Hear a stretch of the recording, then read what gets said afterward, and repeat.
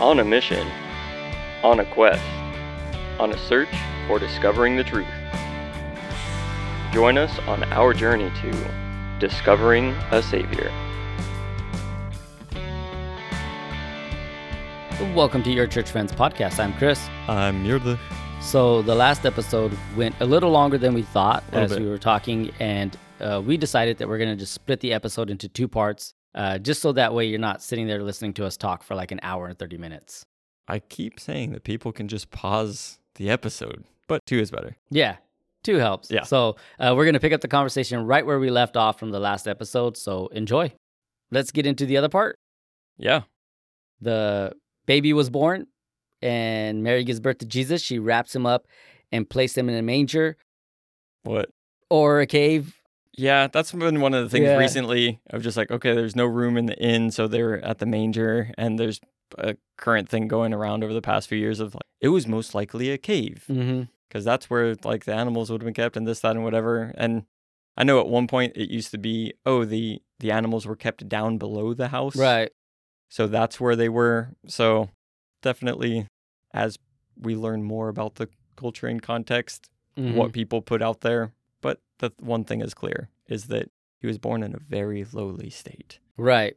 And I think this is from R.C. Sproul. He said, in contrast, the concept of the one true God, creator of the universe, choosing to enter the world as a humble peasant in a cave and being celebrated by homeless shepherds is a stark departure from the worship and wealth, strength and courage associated with the other gods. Mm-hmm. So, yeah, what a difference of the God of the universe coming in and being born in this lowly state, whether you want to keep to your nativity scene, a manger in a little thing, trough, or you want it in a cave where it's like this stone kind of trough or what have you. Either way, we know that he was born in poverty. He was not born into wealth and strength or any of that other stuff that you see with the other gods. He was just born in there. Do you have anything else? I do have this weird thing about Mary and Joseph. No, I'm good. All right. So this is one last thing with the relationship between Mary and Joseph that I got from our Orthodox brothers. And history suggests from them, it says history suggests that Joseph was an older man with children becoming Mary's guardian.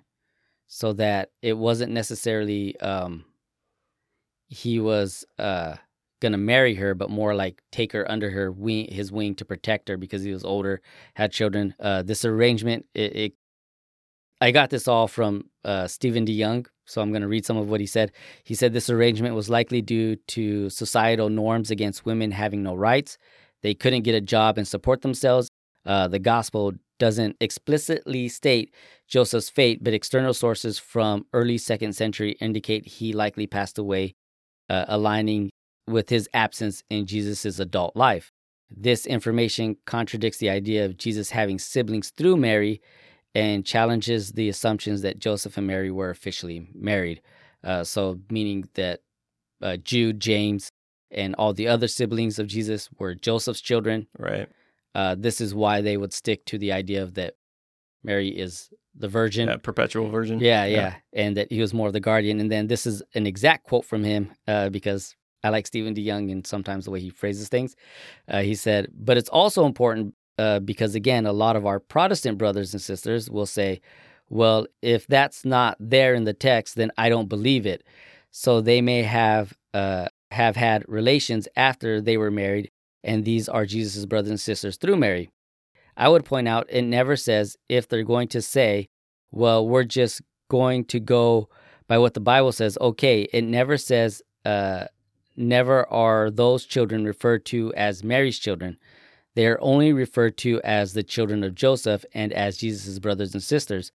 They're never referred to as Mary's. Jesus is referred to as the son of Mary, but James is never referred to as the son of Mary, and neither are the other ones.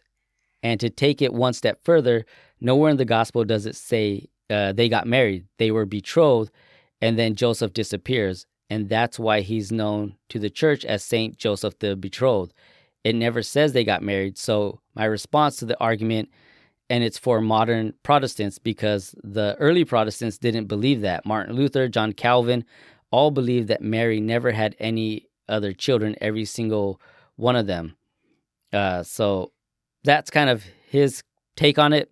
For me, when I was looking at it, it does explain a lot of like the absence of Joseph during critical events, the wedding in Canaan, where he's mentioned, his brothers and sisters were. There's also the thought too then that hit my head of where I kind of was like, I'm not saying I'm on board with this or anything like that. I love just to throw different ideas out there, different thoughts. But what it made me think of was then, and I've always wondered this, why would Jesus at the cross tell John, this is your mother, and now this is your son? If Jude, James, and the others were out there, why was John given charge to take care of Mary? So it did kind of help that thought then make sense. If those aren't Mary's children and those are just purely Joseph's, well, yeah, they're not going to want to take care of her, but one of the disciples is left to then tend to her. So it did make somewhat of a sense to me, but I mean, there's a lot. I just want to throw it out there as something fun. That's really cool, and I like that. It's interesting how some of that does pervade into like common Protestant evangelical thought. Like I've definitely heard the Joseph was older bit, and looking at, he was older and she was younger. You know, some peg her maybe around 14 years old and that kind of thing happening. So I've heard that part before. I have heard the kind of caretaker part come out before. Definitely not as common as him being older, which is weird because like, oh yeah, he's older because that's just culture. And then there's the extra level like, well, in that, here's how that could have went. That thing of him already having children, obviously that begs the question of like, okay, well, what was the previous marriage all of that? Which, hey, if he's older and he had a wife that passed or, whatever, it's all plausible. Yeah, it's definitely an interesting take. I do appreciate the breakdown of how the children are spoken of. That it's Joseph's kids or it's the brothers of Jesus. Is that, I think that is important because we tend to just like, oh yeah, his brothers, therefore it's his brothers. One of the things though that caught my attention is just in the section of Luke that we were reading. That would be Luke 2:7. It talks about that Jesus is the firstborn. Right. Which is like, yes, he would be the firstborn because he was the firstborn. But why would you differentiate first if there wasn't a second? Yeah. And you get that same firstborn word coming out. I looked it up real quick, concordance a bit. And basically like he's the firstborn among many. Like he's the firstborn of all creation. So it's that concept of just like, it doesn't, especially when spoken of Jesus, it's not like, oh, he's the firstborn because then he had other brothers and sisters from Mary. But grammatically speaking, that would be the word to use. So I don't know, you sprung something on me and I was like, wait, it just said firstborn. And hey, say it how you want. I'm sure that the Orthodox as well as the Catholics would have a reason for that as to why that word was used. But that's just my immediate thing. Like, why say firstborn if there's not a second? Right. Yeah, those are some of the things that caught my eye too. I really just brought it up because I feel like sometimes when we're looking at things, we get caught up in a way of looking at it. Like you're saying totally at the beginning of like, we just get taught something and it's just what we repeat over and over again. And like I've mentioned before, our Orthodox brothers and sisters, they go back to history. They read stuff that we're not reading. They study things that we're not studying, and they go back deep. And it's the same thing with Catholics. That goes back deep.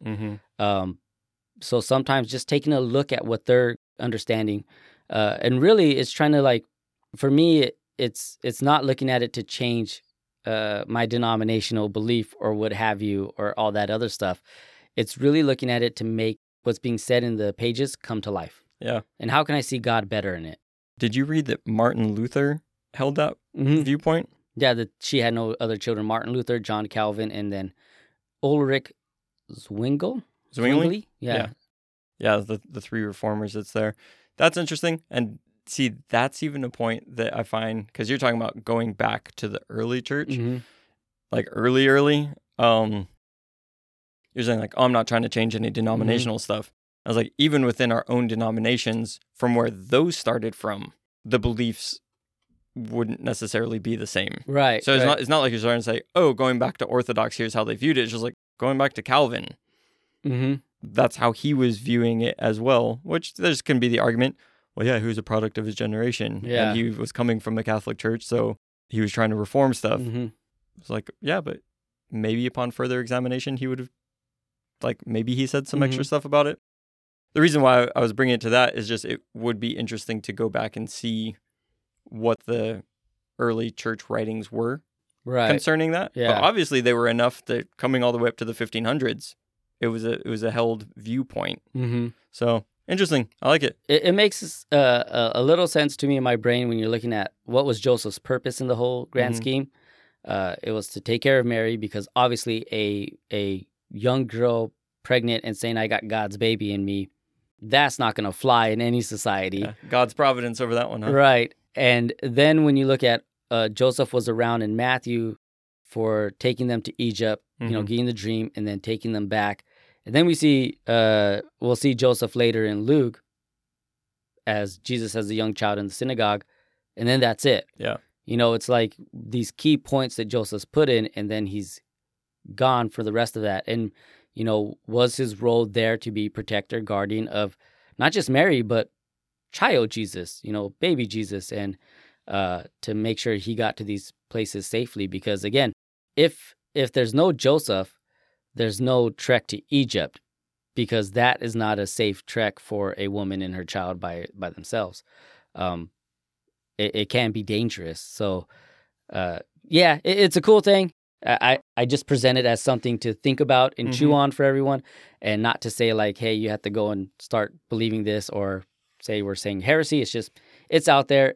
In line with the thing, though, of the myth that's true, just in trying to discover a savior and stick to the truth of what things are, I think that you just presented something that's new to me as like, I want to align myself with the truth as much as possible. Right. And not just like, well, no, I should immediately dismiss that because of, right? So, yeah, I think it's a challenge to all of us. Maybe if that's new to you. Yeah, it was a challenge to me. Dig into it a little bit and see, where that stands. And I guess I can say it with this caveat, just in case it's freaking anybody out. To say that they were Joseph's kids doesn't mean that you need to go full-blown into whatever you think perpetual virginity of Mary means to other people. You're allowed to just accept it like, oh no, those were Joseph's kids. Right. Without it being the other thing. So like, it's okay. Minor adjustments can work. Right. All right. Let's move on to I'm glad you threw that in. That wasn't a small thing. That was cool. Let's talk about some shepherds. Well, you're already calling them homeless. Yeah. That's what the quote I read from. Yeah. The homeless dudes. Looking at these shepherds, homeless shepherds, right? These shepherds looking at this thing of even a myth that's true. We get an interesting thing going on here. We get a double punch as far as a myth goes, is that you have shepherds who, but this is a bit of a cliche that I'm recycling, just like, yeah, they were the lowest status in the culture, in the community there, right? Nobody really liked the stinky shepherds, and as the preaching points go, right? They were down there, nobody really liked them. They were just out there in the fields doing their thing. So you have that, and you have here's the message of the birth of the Messiah is presented first to these shepherds, which kind of, as we were talking about, the highlighting of the women and the low class, right? And the women and the poor and the low class. We have this happening again here, to where just like, yeah, the way that God is doing things is he's showing that like, no, I'm for these people, right? This is for everybody. And just like, he's not trying to be like, oh, no one's going to believe me if I send these. He's just like, no, it's fine. Like, it's good news to the shepherds, just like it's good news to everybody. But as far as telling a story goes, you generally wouldn't pick the shepherds as the here's how to make it believable. Right. Just as far as, the myth that's true. It's doing that thing of you're shooting yourself in the foot if you're trying to like present a story. But then you have the other part of the myth that's more on the, as we would say, traditionally mythological, is that Okay, so they're out in the field, and an angel of the Lord appeared to them. Glory of the Lord shone around them, and they were filled with great fear. And the angel said, "Fear not, behold, I bring you good news of great joy that will be for all the people. For unto you is born this day in the city of David a Savior, who is Christ the Lord. And this will be a sign for you. You'll find a baby wrapped in swaddling cloths, lying in a manger." And suddenly there was with the angel a multitude of the heavenly host praising God and saying, "Glory to God in the highest, and on earth peace among those whom with he is pleased." Charlie Brown. Is it? Yeah, Linus. Like, that's the most famous thing from Charlie Brown Christmas. Linus just reads that. Oh, he does. Yeah. I'm so distracted every time that movie's on. I'm We just sure, watched as it you said, I'm just recently, like, yeah, I can peg it, Yeah. but also I'm not paying attention. Yeah, we just watched it recently, and it is like... Okay, yeah, no, Yeah. it's coming into my mind there. That was just out of left field.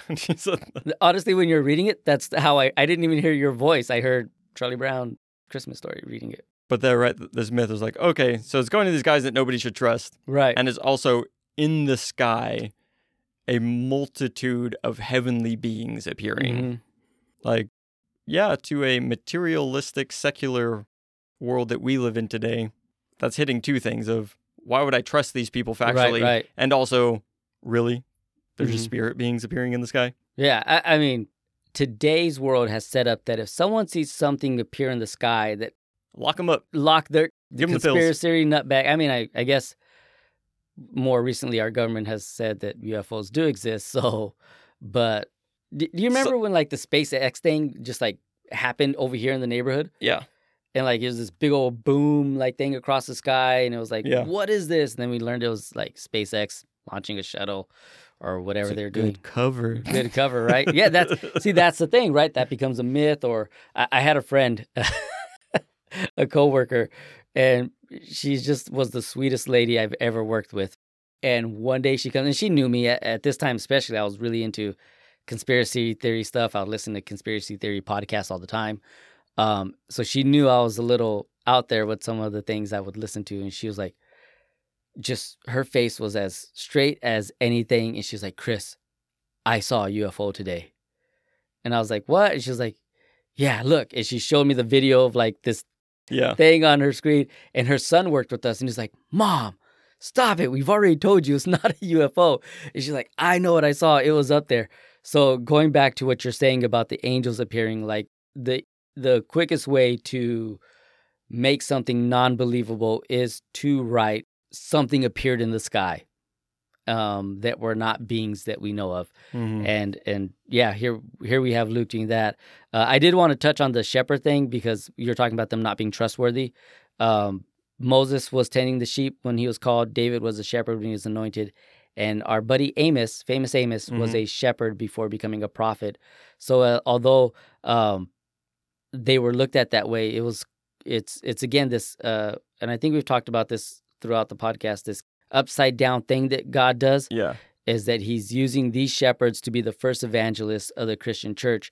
Their testimony would be worthless in the court of the day, but it was valued by God, and he entrusted them to be the first humans to proclaim the gospel. They heard the gospel. They went to go see Christ, jumping ahead of a little bit. They saw, believed, and then went out and proclaimed him. And then these shepherds were so worthless that, he used them. Even when you bring up David, because think back to where they were going, you're just like, hey, yeah, the king is going to be coming from this family over here. And David just wasn't even considered. Yeah, he wasn't even thought of. Yeah, he's out in the field. He's with a the shepherd sheep. boy. Yeah. Yeah. And even Amos, when he gets kind of talked down to by the other guy, the other prophet, he's like, "I was just a shepherd. I didn't want any of this. But God called me out of it." So yeah, kind of that lowly state. You talked about the heavenly host appearing. Yeah. And you were the first person to tell me this, and I've not been able to look at it differently since. But what did I say? The angelic army. That it would, like, we read it and we just think of hosts with, or angels with the white gowns. It's the choir popped halo, up. yeah, and like harps and like bring, bring, unto you, glory to God in the highest, and like playing a beautiful song. But what really appeared, which is why the thing is like, fear not again, were soldiers dressed up in army, soldier, ready for battle. Because the king just showed up. Yes. So his army shows up. Right? Yeah. Yeah. And not, gosh, I went like 30 plus years as a Christian not knowing that. Now seeing that, I can't get it there. And what I loved was it's not an army declaring war, but declaring peace. Mm-hmm. And going back to Augustus, Mm-hmm. where what is the famous thing? Pax Romana. Yep, there it is, Roman peace. That was peace through strength. It was peace through, they would execute troublemakers. They would just be brutal to put down against anyone who's against Rome. They maintained social order through death, and that's Roman peace. And here Luke is saying the real peace has arrived. This peace that's not through that. Okay, so discovering a savior. We were talking about, hey, he's not just a prophet, right? Mm-hmm. And he's not just that. In looking at a savior, that's where Scripture says Lord and Savior. Mm-hmm. And you're looking at that title of Lord, and that's a title that's given to Caesar. Right, yeah. And so here's the king being born and his army showing up. And the army is saying, hey, glory to God on the highest, on earth, peace among those with whom he's pleased. As you were saying, the army showing up saying there's peace and the king is here, right? So when you're putting this together, it's you have a people who are occupied. Mm-hmm. The shepherds know that as well as anybody. And you have this is the first entry point of the king and his army showing up like, hey, we got you. Mm-hmm. Peace is coming. Right. Yeah, and it's just such a show of strength. I just figure, I'm trying to picture that in our earthly armies. Mm-hmm.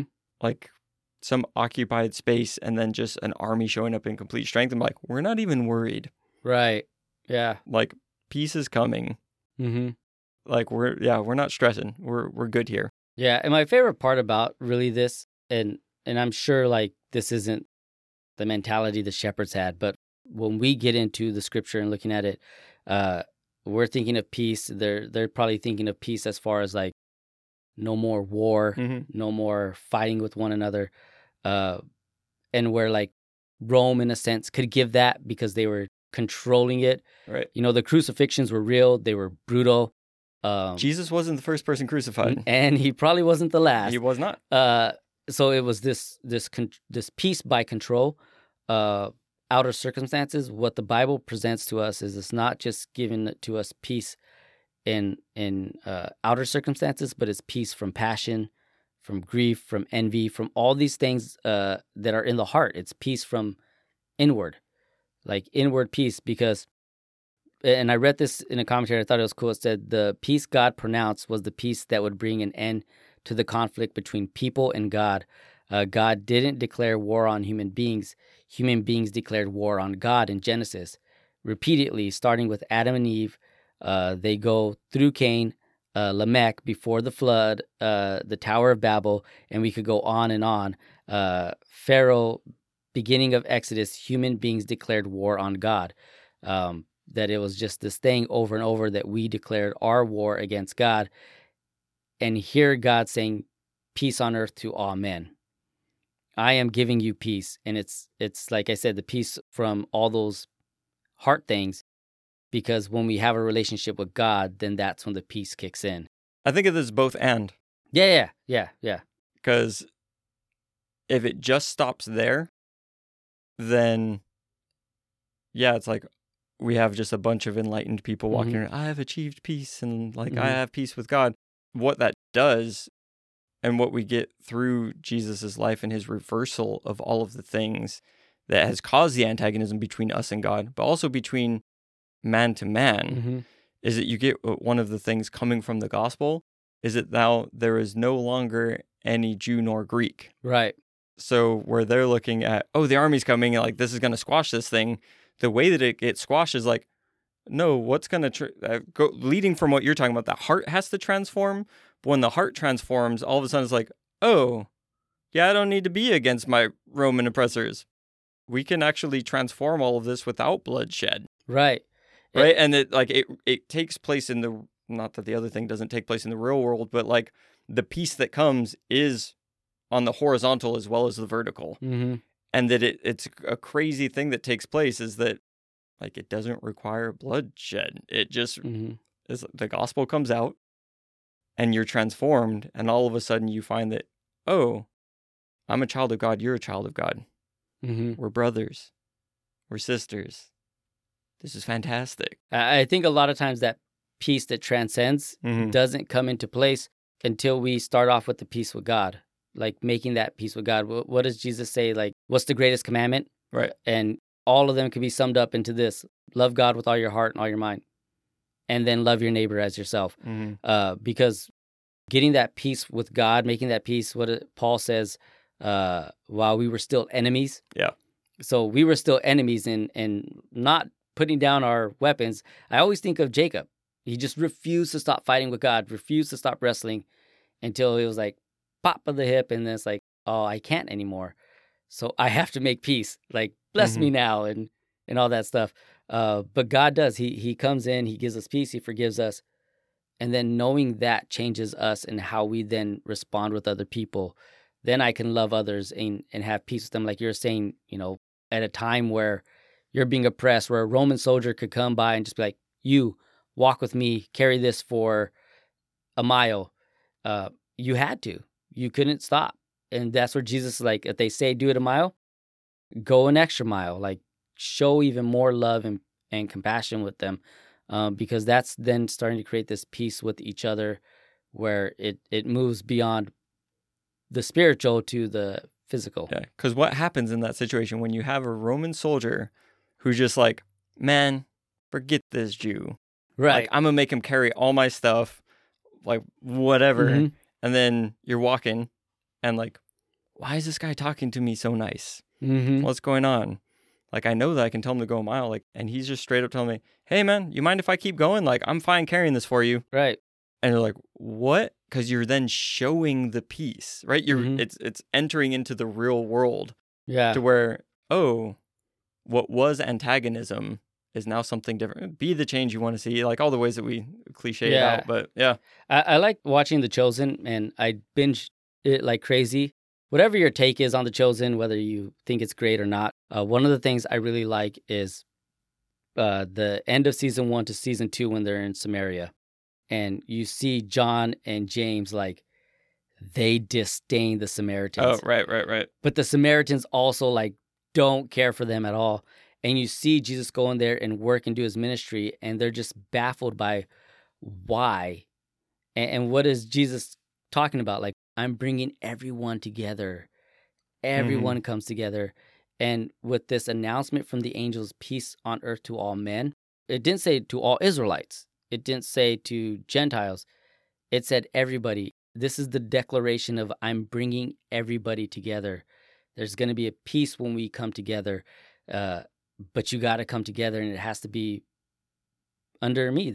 I love that one of the titles for Jesus is the Prince of Peace. Mm-hmm.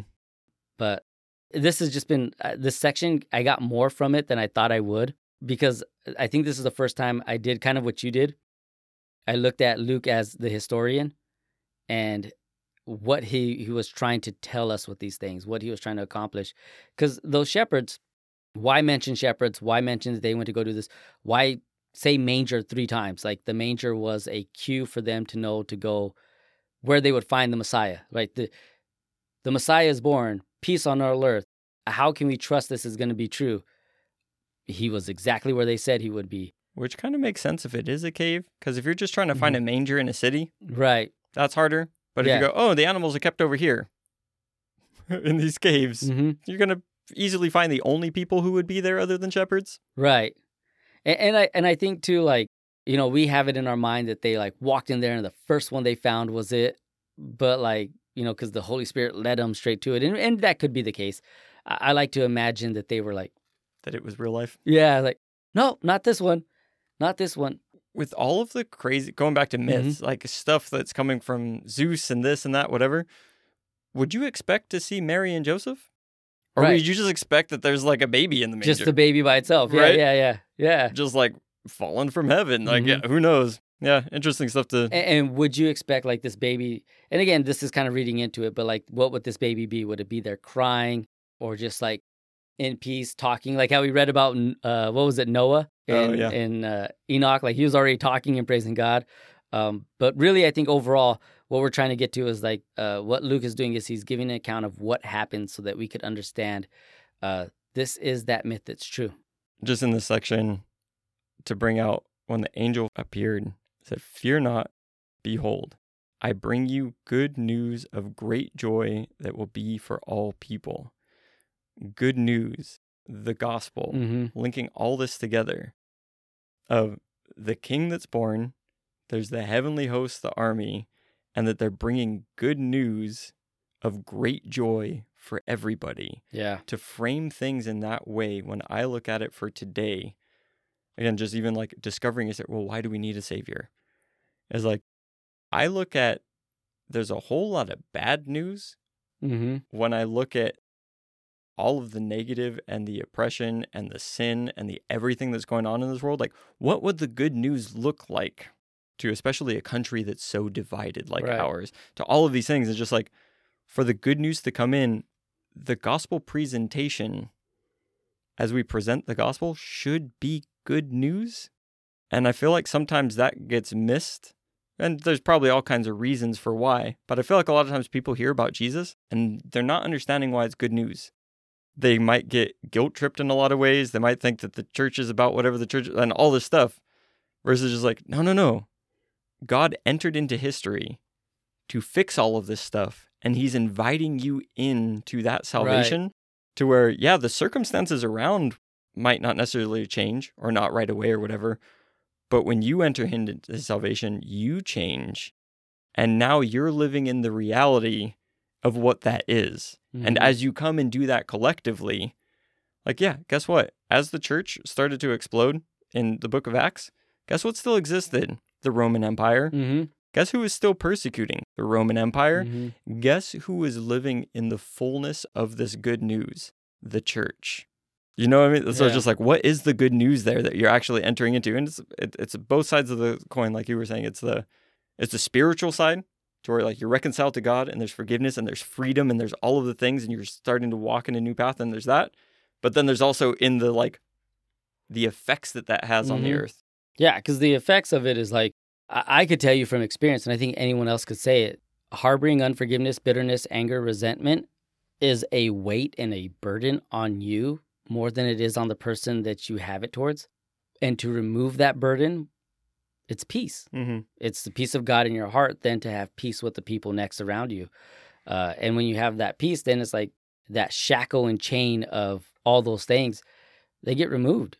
And yeah, you could, outer circumstances aside, whether whatever empire you live in or wherever you live that you feel like maybe you're being a little persecuted or oppressed.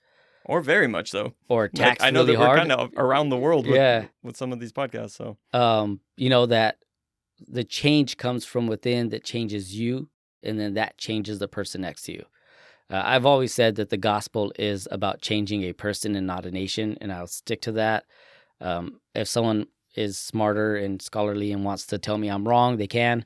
But I believe that the gospel changes one person at a time, and it changes me to then change how I treat my wife and my kids, that then changes how I treat my coworkers, and hopefully that love and light changes how they treat who's next to them and who's next to them. And that's where you start getting real change outwardly as well. Yeah. Just going along with this thing of good news, this is his birth. Generally, when we look at what the good news is, we look at death and resurrection. Like, that's the gospel. They're being told, this is the good news. Yeah. Here he is right here. And the response to this is amazing, because then they go and they find him. And when they see it, they make known the saying that had been told to them concerning the child. Basically, what the angels told them, they found the baby. Again, confirmed, you're going to find this baby, swaddling cloths, manger. It's like, yes, we did. They immediately went out and started telling everybody what they had heard and what that means. And all who heard it wondered at what the shepherds told them.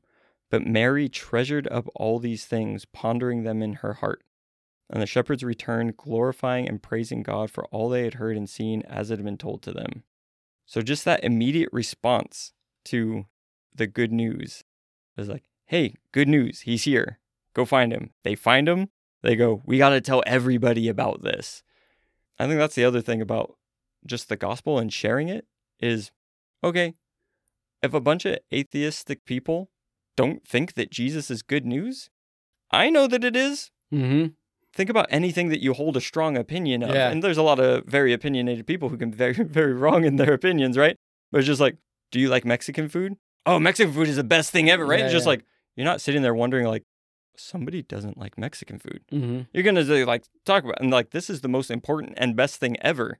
And we know so much more about what it is, and we've received so much more. Mm-hmm. And it's like, look at what their immediate response was to like, hey, here's this thing. And they had here's a physical touch point to prove that it's true. Go and see the baby. Right. Yeah. For those of us that have received the gospel, truly received the Holy Spirit, have known and have gone through that transformation.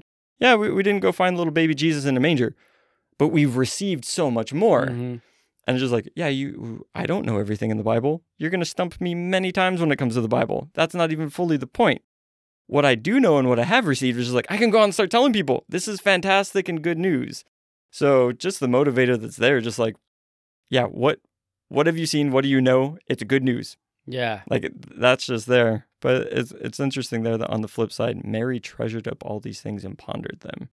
Because she's gone through this experience of an angel came and told me this was going to happen. Mm-hmm. I went and visited my cousin. There's amazing things happening. I've been going through this journey. Here I am away from Nazareth. I'm up in Bethlehem. I'm in a cave. I'm in not an inn, wherever I'm at, Mm-hmm. right? She doesn't know that this happened. It's not like someone, hey, there's going to be shepherds that come and confirm Mm-hmm. this. She's just sitting there like, I don't know. For those of you that are mothers, after a birth, you're probably not wanting a bunch of people to show up. Right. Yeah. You're trying to recover and recoup Yeah. and have that happening. It's like all of a sudden a bunch of shepherds show up and they're like, angels, all of them, the army, they're here. You're here. Oh my gosh, what's happening? Yeah. And it's just like, yeah, you got to imagine that Mary's sitting and pondering, this thing just keeps getting bigger. And that's where, like, I mentioned it a few episodes ago, where like this section of Luke's account, it had to come from Mary. When I read Mary treasured it in her heart, I read that her saying like, all this happened, shepherds came, they told us this, I'm laying there, Jesus is there, Joseph's there, maybe some animals are there, and they told me this, and I just treasured it all in my heart. You can't get that information from anyone else. Right, yeah. So again, just going back to this historian doing what a historian does, making sure that there are witnesses. You could go back and ask these shepherds, you could go back and ask Mary, they'll tell you what happened. And then you could go ask all the people that they told, because they were amazed by it. Like, he keeps on with that theme of there are so many people that you could go talk to about this. So yeah, to take all this, the myth that's true, covering from Jesus, is so well attested to. Mm-hmm. Like, historical, documentary-wise, all that stuff, like, trustworthy. You might not have known that going into it, but it's like, hey, if we're discovering a savior together, suss that out some more. Right. See that that's there. Yeah. It's not just two guys on a podcast making this stuff up. It's just like, there's lots behind it. Mm-hmm. When it comes to the myth compared to other myths and things going on, yeah, what does make Jesus Jesus? But then just going through and seeing the miraculous birth of Jesus and how immediately it just starts flipping everything upside down in just such cool ways, and what that means for our world today. Yeah, I like this episode. I was surprised by my digging into it and your digging into it and pulling out what we pulled out.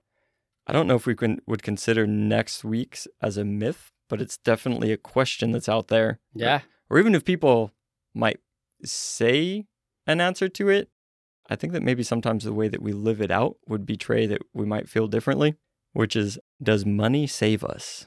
I agree with you. I think if we would say, like, oh, no, it doesn't, our actions might show differently. So we'll take a look at that. Yeah.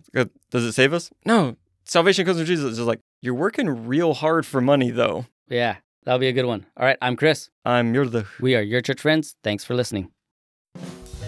The Heavenly Hearing Aids customer service team is top notch. In fact, let's look at a few calls that came in recently.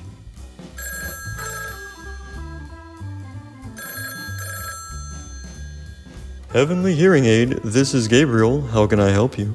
Yes, I was recently told I was going to have a son named John. I'm just wondering, how can I be sure of this? Me and my wife are old.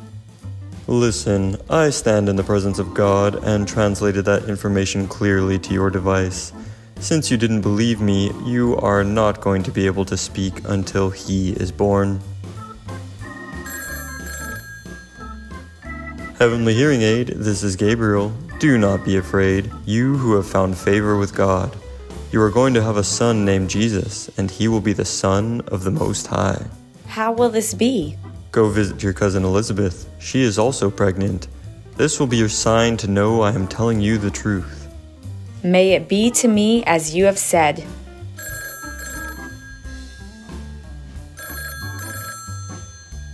Heavenly Hearing Aid, this is Gabriel. How can I assist you? Me and my shepherd buddies just got a message from a host of angels and are wondering what to do. Yes, I see that in our files. Just follow what they said and you will meet your Savior. The Heavenly Hearing Aid, #1 in customer service and providing the best help so you can hear from heaven clearly.